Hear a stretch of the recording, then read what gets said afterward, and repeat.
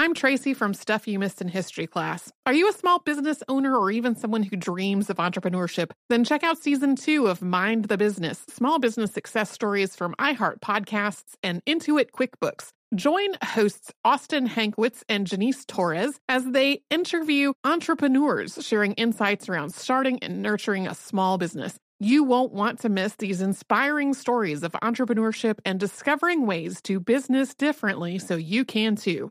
Planning your next trip? Choice Hotels' family of 22 brands has over 7,400 locations and the perfect hotel for any traveler you want to be. Like a Cambria Hotel, serving up locally inspired craft cocktails for all my folks who maybe want to meet up and talk about Mad Royals. Check into a Radisson Hotel with flexible workspaces for you strivers who listen during business travel. Or a Comfort Hotel with free hot breakfast, family-friendly pools, and big spacious rooms for the parents who listen with their kids and need a little retreat. What are you waiting for? Join Choice Privileges and start earning points toward your next stay. Find a stay for any you when you book direct at choicehotels.com, where travels come true. I used to have so many men.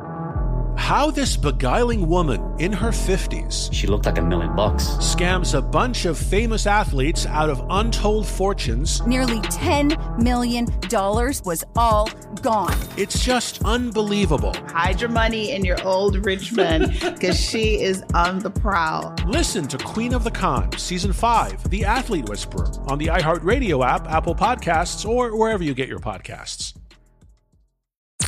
I'm Tamika D. Mallory. And it's your boy, my son, the General. And we are your hosts of TMI. And catch us every Wednesday on the Black Effect Network, breaking down social and civil rights issues, pop culture, and politics in hopes of pushing our culture forward to make the world a better place for generations to come. Listen to TMI on the Black Effect Podcast Network, iHeartRadio app, Apple Podcasts, or wherever you get your podcasts. That's right. Welcome to Stuff You Missed in History class from HowStuffWorks.com.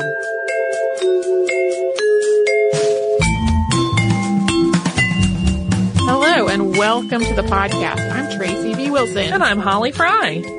Today we are rejoining the story of Sophia Duleep Singh, a princess from India who became a very vocal part of the movement for women's suffrage in Britain. And at this point in the story, where we are picking up from last time, she's living in Britain. Her parents and her little brother have sadly died, and she is 17 and effectively living off the goodwill of her godmother, Queen Victoria. In spite of ongoing lessons in deportment, the teenage Sophia was viewed as fragile, quiet, shy, sensitive, damaged from the series of tragedies in her life, and very uncomfortable with the attention that came along with being a princess. However, being favored by the Queen meant that as she approached her 18th birthday, plans were put in place for her future, and the futures of her two sisters and her two half-sisters. This involved an income, dowries for the two oldest sisters, and an official coming out for Catherine, Bamba, and Sophia Duleep Singh. Faced with the prospect of having to look after herself, Sophia really threw herself into her studies, both her academic work and her deportment. She and her sisters also took a tour of the continent, which grew from Sophia's then surprising request to go to Germany to refine her skills in the language. Accompanying the sisters were two ladies' maids and Lena Schaefer, their former governess who had stayed with Sophia's older sisters while they were at university. In case anyone who heard part one is confused, that is the governess who came along after the nanny who had looked after them when they were little had died. Once the sisters arrived back in Britain, Queen Victoria gave Sophia a grace and favor residence at Faraday House at Hampton Court. And Hampton Court was home to a number of mostly widows and unmarried ladies who had some kind of standing in British society, but usually no other place to live. Sophia filled her new home with music and animals, and now, living independently, she actually really started to blossom. But even though Sophia's lessons had refined her behavior and her formal debut had gone quite well, she didn't grow into quite the Indian British princess that the monarchy had hoped. Like her father, she was extravagant, spending most of her income on clothes and jewelry. And she became quite the social butterfly. She also took up a whole lot of pastimes that were not regarded as entirely appropriate for young ladies. Against the advice of doctors of the day who thought they were too exciting and could damage the reproductive organs, Sophia bought a bicycle for herself and went on to make headlines for her cycling. She also bred dogs, joining the Kennel Club and becoming an extremely accomplished breeder. She bred and showed Borzois and later Pomeranians as well. She also posed with them for photographs dressed in only the most fashionable clothing. She was a very accomplished horseback rider. She smoked exotic tobaccos. She took her sister Bamba halfway around the world on a covert mission to get her back to India, because both sisters knew that the British government would never give them permission to do so if they asked. And when that mission didn't work, Bamba went to the United States to try to become a doctor, although she had to return to Britain when Northwestern University decided not to let women study there anymore. Bamba was furious, so much so that Catherine came back from Germany, where she had been living with Lena Schaefer, to try to console her bereft sister. This didn't really work. This was, at this point, 3 grown young women sharing a household together, and Sophia's behavior really rubbed her sisters the wrong way. Catherine and Bamba hated her smoking, and they did not like her dogs, and they really didn't want to socialize with British aristocracy, which was one of Sophia's favorite pastimes. Didn't like the dogs, man. That one's tough to get through. Then, on January 22nd, 1901, as is famously known, Queen Victoria died. The coronation of Edward VII provided a distraction for the sisters, and an unexpected way to get back to India, like Bamba wanted to do so desperately. And we're going to talk about what happened in all of this arena after we pause for a brief moment from one of our fabulous sponsors.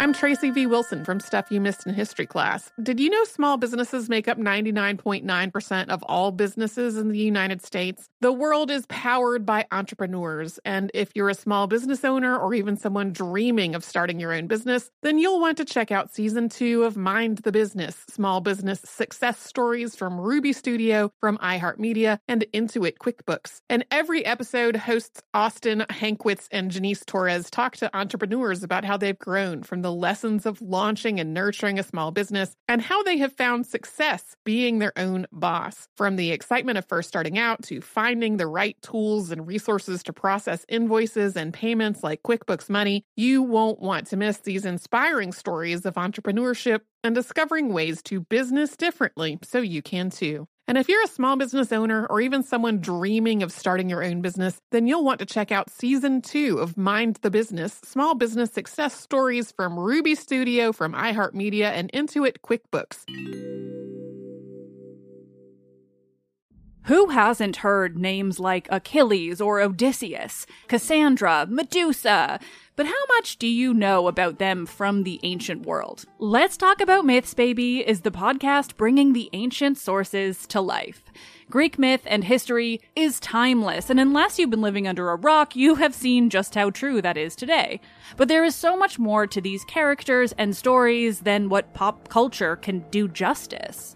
I'm Liv Albert, the host of Let's Talk About Myths, Baby, and every week I bring you stories from the ancient world, both mythological and historical, to breathe new life into these thousands of years old stories. I'm also regularly joined by some of the most brilliant names in the field of archaeology and ancient history, authors of your favorite retellings from today, and everyone in between. Join me as I dive into the wild world of the ancient Greeks and their stories. Listen to Let's Talk About Myths, Baby on the iHeartRadio app, Apple Podcasts, or wherever you get your podcasts.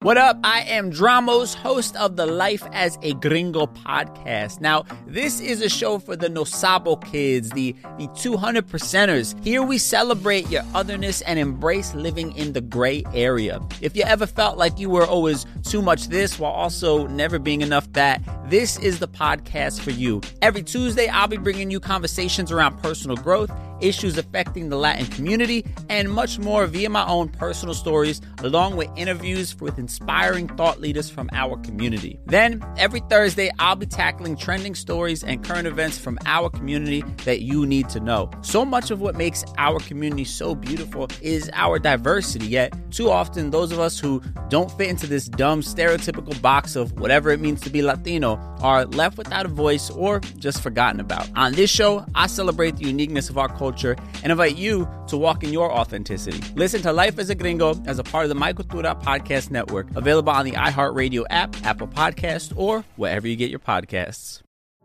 I used to have so many men. How this beguiling woman in her 50s, she looked like $1 million, with zero qualifications, she had a Harvard plaque, tricks her way past a wall of lawyers and agents. She's got all of these Maseratis and Bentleys all in the driveway. Is it like a mansion? Yes, it's a mansion that this queen of the con uses to scam some of the biggest names in professional sports out of untold fortunes. About $6 million. Approximately $11 million. Nearly $10 million was all gone.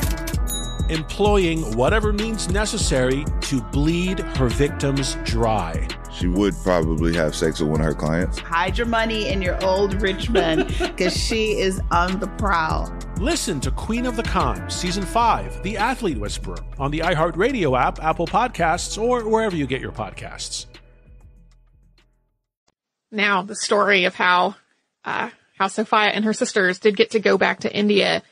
As the monarch of the British Empire, Edward VII would also be the Emperor of India. And India prepared a durbar, which was an official reception to welcome the new king, or what was really happening was his younger brother, who was sent as his surrogate because he did not want to go himself. The three Duleep Singh sisters all applied to go, and while their applications were denied, those denials were worded in such a way that it seemed as though they might go, but just later, not right now. They basically decided it was later now, and they went themselves in secret. They traveled under pseudonyms. They went separately so that there would be less chance that they would raise suspicion, and then once they got there, it was too late for the British government to do anything about it, except for to close off the normal diplomatic channels that they would have had access to based on the fact that they were princesses. So they wound up making their way to Lahore and staying with people who remembered their father and respected their family name. So initially when they finally arrived in India, the three sisters did travel together. But eventually Sophia started a tour of India on horseback that her sisters could simply not keep up with. They eventually returned to Britain separately. On the way home, Sophia witnessed the plight of Indian laborers and sailors known as Lascars. These were people who were often hired out of poverty and then exploited. They were forced to work in dangerous and degrading conditions, often without enough food or water to actually sustain them. And then, after the ships they were working on reached often other continents, they generally would wind up abandoned in port with no money, no resources, no work, and sometimes not even an understanding of the local language.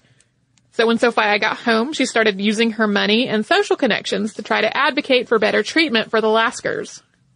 Although this work made her feel useful, she really deeply missed her sisters. She became increasingly morose and lonely until 1906, 3 years after she had left her sisters in India. That's when she got a letter from Bamba asking that she come back to Lahore right away because someone was trying to kill her. So Sophia did make it to Lahore as fast as she could. However, she determined her sister was probably not the target of poisoning by anybody. On the other hand, she did determine that Bamba, who had been really resentful of the British, understandably, for much of their lives, would probably never come back to Britain to live again. She had really made a home for herself in India. Bamba had also started to make friends with the movement for Indian self-governance. This was a growing movement led by Lala Lajpat Rai, Gopal Krishna Gokhale, and later Mohandas Karamchand Gandhi, also known as Mahatma. As this movement for self-governance grew, violence broke out, and at the same time, so did a plague. Sophia took to disinfecting their luggage repeatedly as they traveled.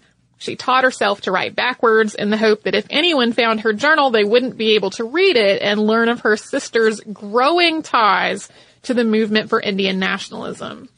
Sophia returned to Britain in the spring of 1907, and once there, she once again started to feel useless. However, in 1908, she became involved with the Women's Social and Political Union, or the WSPU. This was the most radical arm of the movement for women's suffrage in Britain.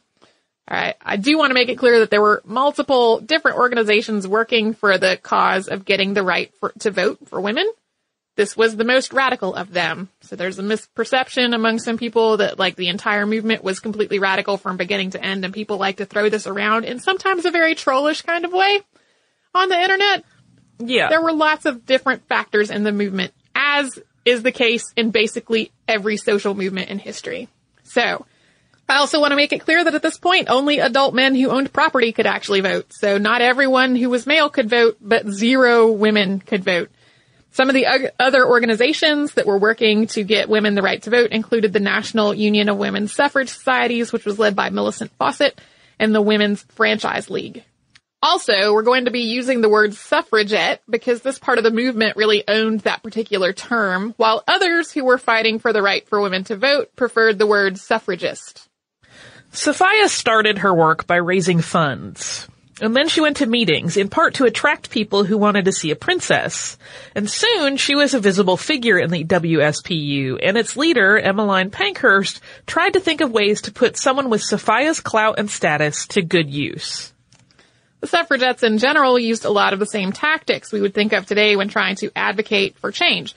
They circulated petitions and pamphlets, gave speeches, held rallies, and wrote letters. But especially when it came to the WSPU, they also broke windows and threw rocks and set things on fire and engaged in other more violent acts of destruction. The WSPU specifically decided that these were legitimate protest strategies in 1909. That summer, Marion Wallace Dunlop was the first suffragette to go on a hunger strike, demanding to be recognized as a political prisoner after using a large rubber stamp to deface the main entrance of Parliament.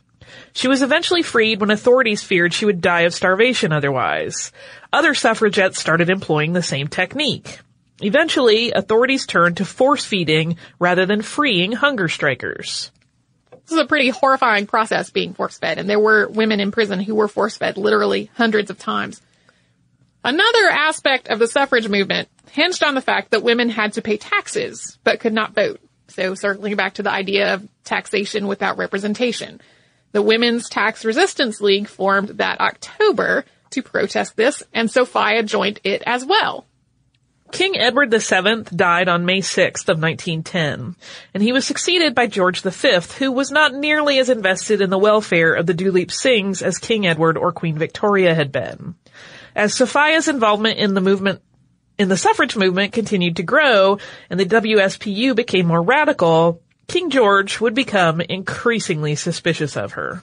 And this is really when Sophia's involvement became tied to some of the most memorable and sometimes horrifying parts of the movement for women's suffrage.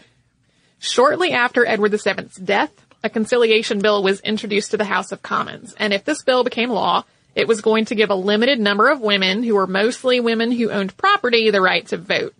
It did seem primed to become a law. It looked like it was going to succeed. But then a series of maneuvers by Prime Minister Herbert Henry Asquith had stalled it, and it suddenly seemed doomed to failure. About 300 suffragettes planned to protest on November 18th, which was the day that Parliament was returning to session. However, this protest did not go well. As the women approached, a line of police cut them off, and things quickly became violent. Police manhandled the protesters and knocked them down, sometimes repeatedly. Women reported being groped, kicked, sexually assaulted, and menaced by officers on horseback. 2 women later died of their injuries, and because at that time people believed being hit in the breast could cause cancer, the ordeal was also psychologically terrifying for many of the women who were there long after the event was over. This was the protest that became known as Black Friday. And Sophia Duleep Singh was there. She saw another woman being thrown to the ground over and over and over again by the same officer. Every time she would pull herself back to her feet only to be thrown down again. So Sophia shoved her way through the crowd and screamed at this officer until he dropped the woman and backed away from her. After Sophia made sure this woman wasn't seriously injured, she followed the officer, continuing to berate him, and had the presence of mind to note his badge number. Sophia was one of the 115 women and 4 men arrested after Black Friday. She was charged with obstructing the police. Afterward, Sophia wrote to Winston Churchill, who was then the Home Secretary, describing the police brutality that she had witnessed. Her note was passed on to the police commissioner, who ultimately ruled that the officer had done nothing wrong. Sophia disagreed with this intensely, so she continued to write about it, sending more and more letters and refusing to let the matter rest until Winston Churchill put a note in her file, dated December 17th, 1910, saying that she should not be answered anymore. On February 6, 1911, King George V was to speak before Parliament. As part of a planned protest that day, Sophia threw herself in front of the Prime Minister's car as it departed Downing Street, brandishing a banner that said, "Give women the vote." This time, perhaps because she was Queen Victoria's goddaughter and the Queen's grandson was the one giving the speech, she was not arrested. The newspapers had a field day, though. The Queen's goddaughter being a suffragette and literally throwing herself in front of the Prime Minister's car was big, big news. During the 1911 census, many women in the suffrage movement refused to be counted as another act of protest. Sophia was one of these, writing "No vote, no census" across her paperwork. She then escalated her tax protest by refusing to pay to license her dogs. She then refused to pay a number of other fees related to her household and staff, all because they were essentially taxes. When she was summoned to the Petty Sessions Court, she sent a lawyer who read a statement in which she said she would not pay the fines or the fee the court levied on her. Bailiffs came to Sophia's house to collect the money that was owed. She said she would give it to them as soon as she had the right to vote. Obviously, they were not going to give her the right to vote, so the bailiffs took a diamond ring out of her jewelry box, which was put up for auction. On the day of the auction, suffragettes commandeered most of the seats in the auction house, and they all refused to bid on Sophia's ring, which meant the auctioneer had to keep reopening the bid at lower and lower dollar amounts, until finally it reached the sum of £10. That's when artist Louise Joplin Rowe bought it for that £10, then handed it to Sophia, who was in the auction house, and all of the suffragettes in attendance basically had a big party. Sophia became ever closer to Emmeline Pankhurst and the other leaders of the WSPU in the years that followed. After Pankhurst returned from a trip to the U.S. in 1912, the WSPU took another turn toward the militant. They smashed the windows of the Royal Courts of Justice with hammers, along with the windows of other buildings, and they set things on fire. This increasing militancy lost them some support in Parliament, and a second conciliation bill started to flounder. The violence escalated from there, with the suffragettes making small bombs and ruining the mail. Other organizations within the movement came to increasingly criticize the WSPU's tactics and distance themselves from them because they thought their actions were beginning to affect ordinary citizens, not just government officials. Sophia, though, supported the WSPU wholeheartedly, and fighting down a fear of public speaking that had previously prevented her from accepting requests to speak at rallies and meetings, she began to appear on stage to show this support. Her support of the WSPU never wavered, even when their favored protest technique turned to arson. Sophia also started selling the WSPU newspaper, which was called The Suffragette, outside the gates of Hampton Court Palace. Remember, that's where her Grace and Favor apartment was. And to King George's mind, this was kind of the last straw. He started trying to figure out if there was some way he could evict her. At that point, Emily Davidson had martyred herself by throwing her body in front of his horse during a race, and arsonists had burned down the king's stand at the racetrack, so he was getting a little tired of suffragettes and their what maybe was viewed as nonsense. However, he also knew that no matter how they tried to spin it, evicting his grandmother's goddaughter from her Grace and Favor apartment would look really bad. Instead, they closed the picture galleries at Hampton Court to cut down on the number of visitors in the area, which had a trickle-down effect that was devastating to local businesses. Sophia persisted, seeming determined to be arrested. She really did stuff that was way, way worse than a lot of other people, seeming bent on getting arrested. And naturally, because she was a princess, they were very reluctant to arrest her. So finally, though, she did get arrested for unpaid taxes, and she went through that whole cycle we already saw of going to court, having her jewelry seized to pay for it, and having that go up for auction. One more time, the suffragettes went to the auction house on the day of the auction, and they bought Sophia's necklace, even though this time the auctioneer refused to lower the starting bid in response to their refusal to bid on it. Sophia remained a steadfast supporter of the WSPU until Britain entered World War I. The movement for women's suffrage continued, but the WSPU ended its militant activities at that time. Sophia also really had other things to worry about at that point, and we will talk about them after one more brief sponsor break. I'm Tracy V. Wilson from Stuff You Missed in History Class. Did you know small businesses make up 99.9% of all businesses in the United States? The world is powered by entrepreneurs, and if you're a small business owner or even someone dreaming of starting your own business, then you'll want to check out Season 2 of Mind the Business, Small Business Success Stories from Ruby Studio, from iHeartMedia, and Intuit QuickBooks. And every episode, hosts Austin Hankwitz and Janice Torres talk to entrepreneurs about how they've grown from the lessons of launching and nurturing a small business and how they have found success being their own boss. From the excitement of first starting out to finding the right tools and resources to process invoices and payments like QuickBooks Money, you won't want to miss these inspiring stories of entrepreneurship and discovering ways to business differently so you can too. And if you're a small business owner or even someone dreaming of starting your own business, then you'll want to check out Season 2 of Mind the Business, Small Business Success Stories from Ruby Studio, from iHeartMedia, and Intuit QuickBooks.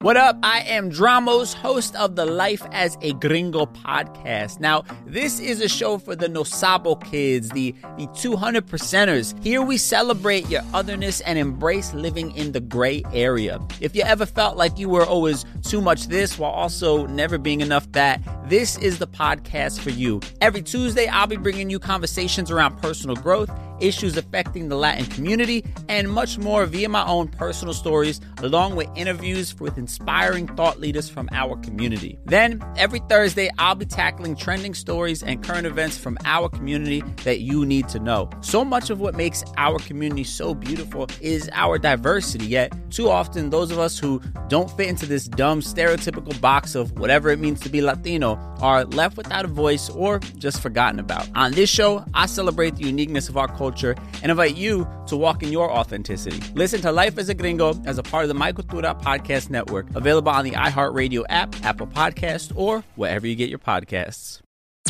I'm Tamika D. Mallory. And it's your boy, my son, the General. And we are your hosts of TMI. New year, new name, new energy, but same old us. Oh, yeah.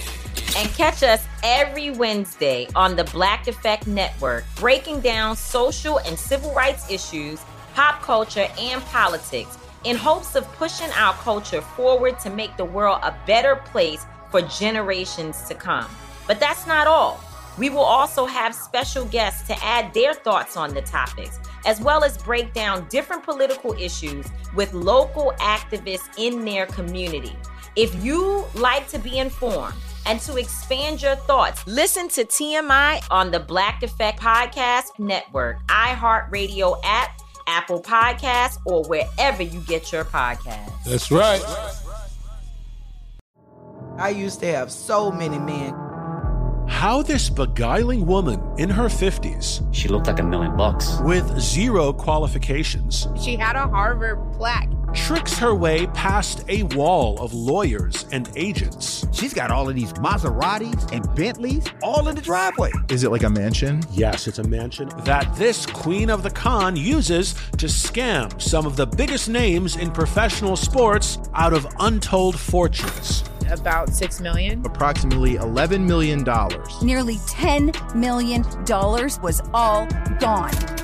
Employing whatever means necessary to bleed her victims dry. She would probably have sex with one of her clients. Hide your money in your old rich man, because she is on the prowl. Listen to Queen of the Con, Season 5, The Athlete Whisperer, on the iHeartRadio app, Apple Podcasts, or wherever you get your podcasts.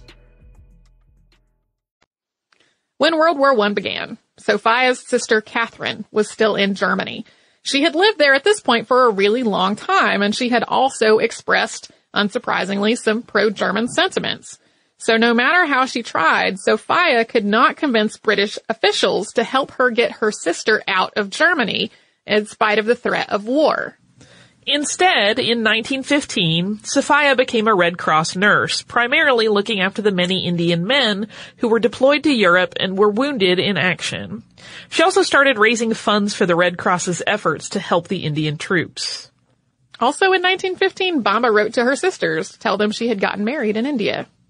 Eventually, Sophia started trying to plan a massive fundraiser to help the Indian soldiers. However, her past came back to haunt her. Officials were distrustful of her and they were reluctant to give her the go-ahead. It took months for the plan to finally be approved, and the fundraiser, now known as India Day, was scheduled for September 20th of 1918. Sadly, a few months earlier, on June 8th of that year, Sophia received a telegram that her eldest brother Victor had died of a heart attack in France. Sophia had to carry on with her fundraising effort in the midst of her grief. Fortunately, the fundraiser went off beautifully, and she raised enough money to pay for about 50,000 huts to provide housing to Indian soldiers. And then the war ended not too much longer after that. Sophia finally made contact with her sister after many attempts to get a passport for her. Although Lena Schaefer was ill and malnourished, Catherine did make arrangements to visit Britain. At this point, the movement for Indian nationalism was also on the rise back in India. The Duleep Singh name didn't have nearly the same recognition or prestige in India that it had in earlier years. So the India office became less particularly compelled to make sure people in India knew that the Duleep Singh family was being treated well.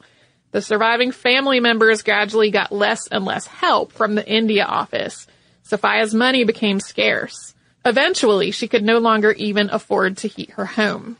In 1918, women over 30 who were householders, as well as a few others, were given the right to vote in Britain. In the years following that, Sophia became less and less able to make ends meet. Her brother hired her a new housekeeper named Bosie, hoping to ease some of Sophia's burdens and also keep the house running within her means. The two women became friends, although their relationship could be stormy, and Sophia eventually became godmother to Bosie's daughter. Sophia's brother Freddie died following a heart attack in August of 1926 at the age of 58. Her half-sister Irene committed suicide in 1926. Both Bamba and their other half-sister Pauline contested Irene's will in a battle that was both public and very ugly.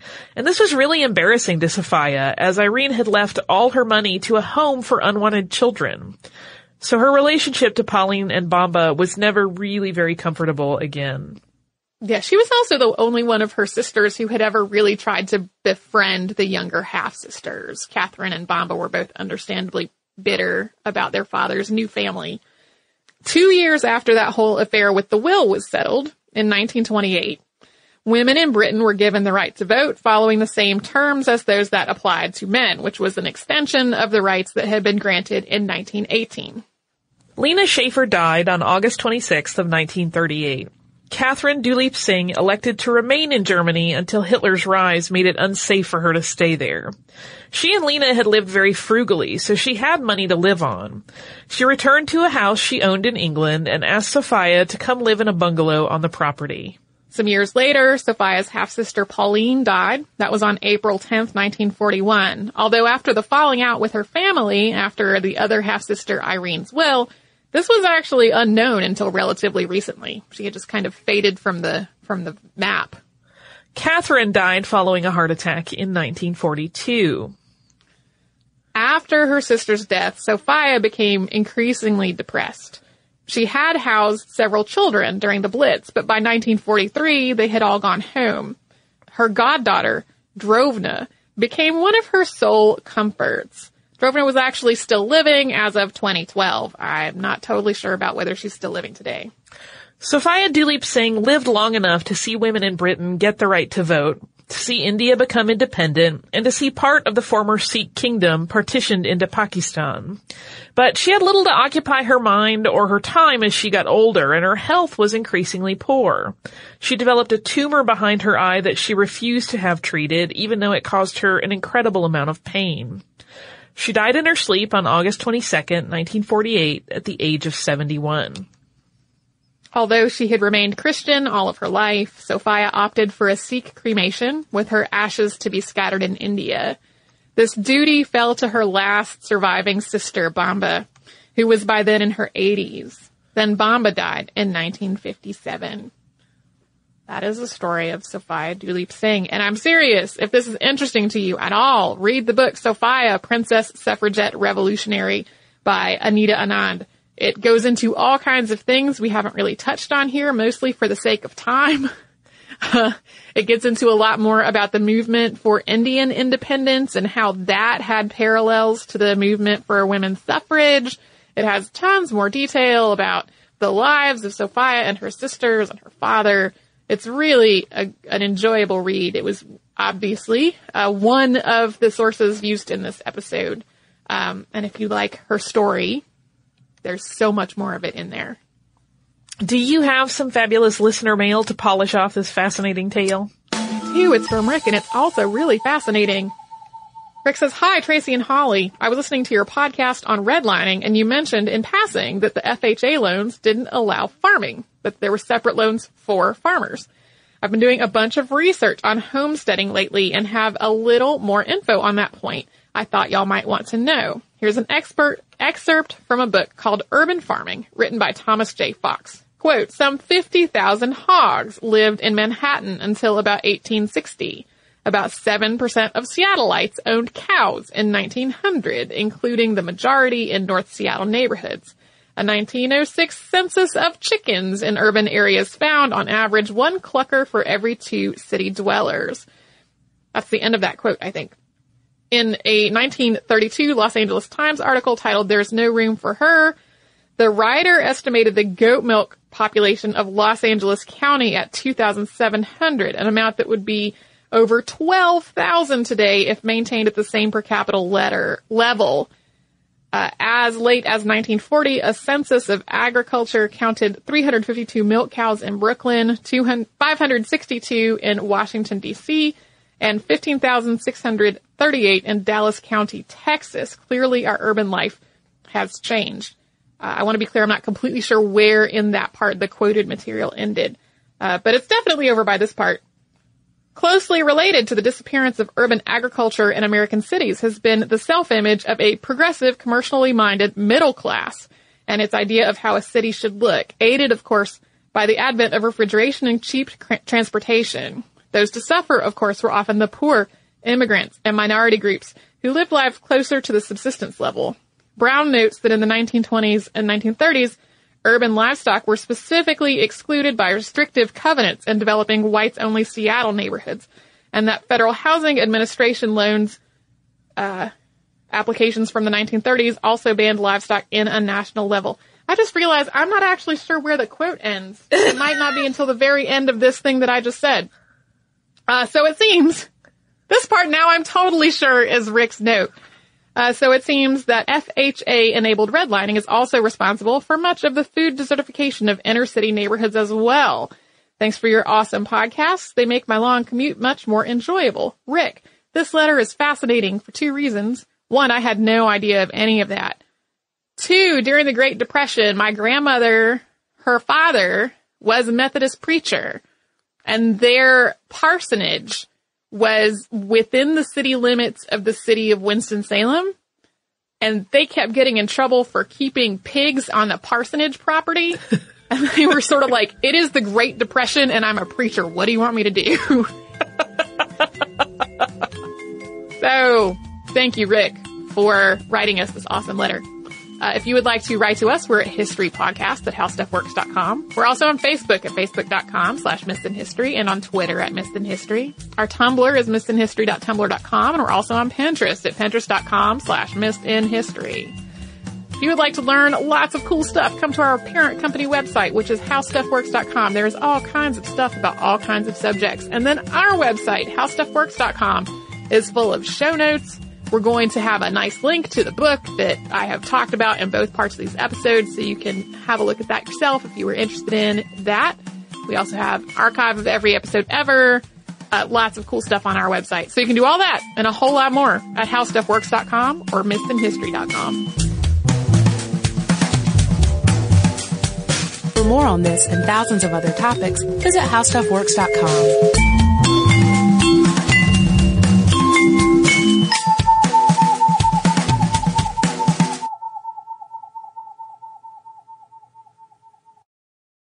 What up? I am Dramos, host of the Life as a Gringo podcast. This is a show for the No Sabo kids, the 200%ers. Here we celebrate your otherness and embrace living in the gray area. Every Tuesday, I'll be bringing you conversations around personal growth, issues affecting the Latin community, and much more. Then, every Thursday, I'll be tackling trending stories and current events from our community. Listen to Life as a Gringo on the iHeartRadio app, Apple Podcasts, or wherever you get your podcasts. It's been almost 3,000 years, and Greek mythology has proved that it is not going anywhere. But it can be difficult to find entertaining and engaging retellings of these myths that aren't fictionalized. Lucky for you, I'm here. Let's Talk About Myths, Baby is the Greek mythology and ancient history podcast of your dreams. I dive into the convoluted and confusing ancient sources so you don't have to. Listen to Let's Talk About Myths, Baby on the iHeartRadio app, Apple Podcasts, or wherever you get your podcasts. I used to have so many men. How this beguiling woman in her 50s, she looked like $1 million, scams a bunch of famous athletes out of untold fortunes. Nearly $10 million was all gone. It's just unbelievable. Hide your money in your old rich man, because she is on the prowl. Listen to Queen of the Con, Season 5, The Athlete Whisperer, on the iHeartRadio app, Apple Podcasts, or wherever you get your podcasts.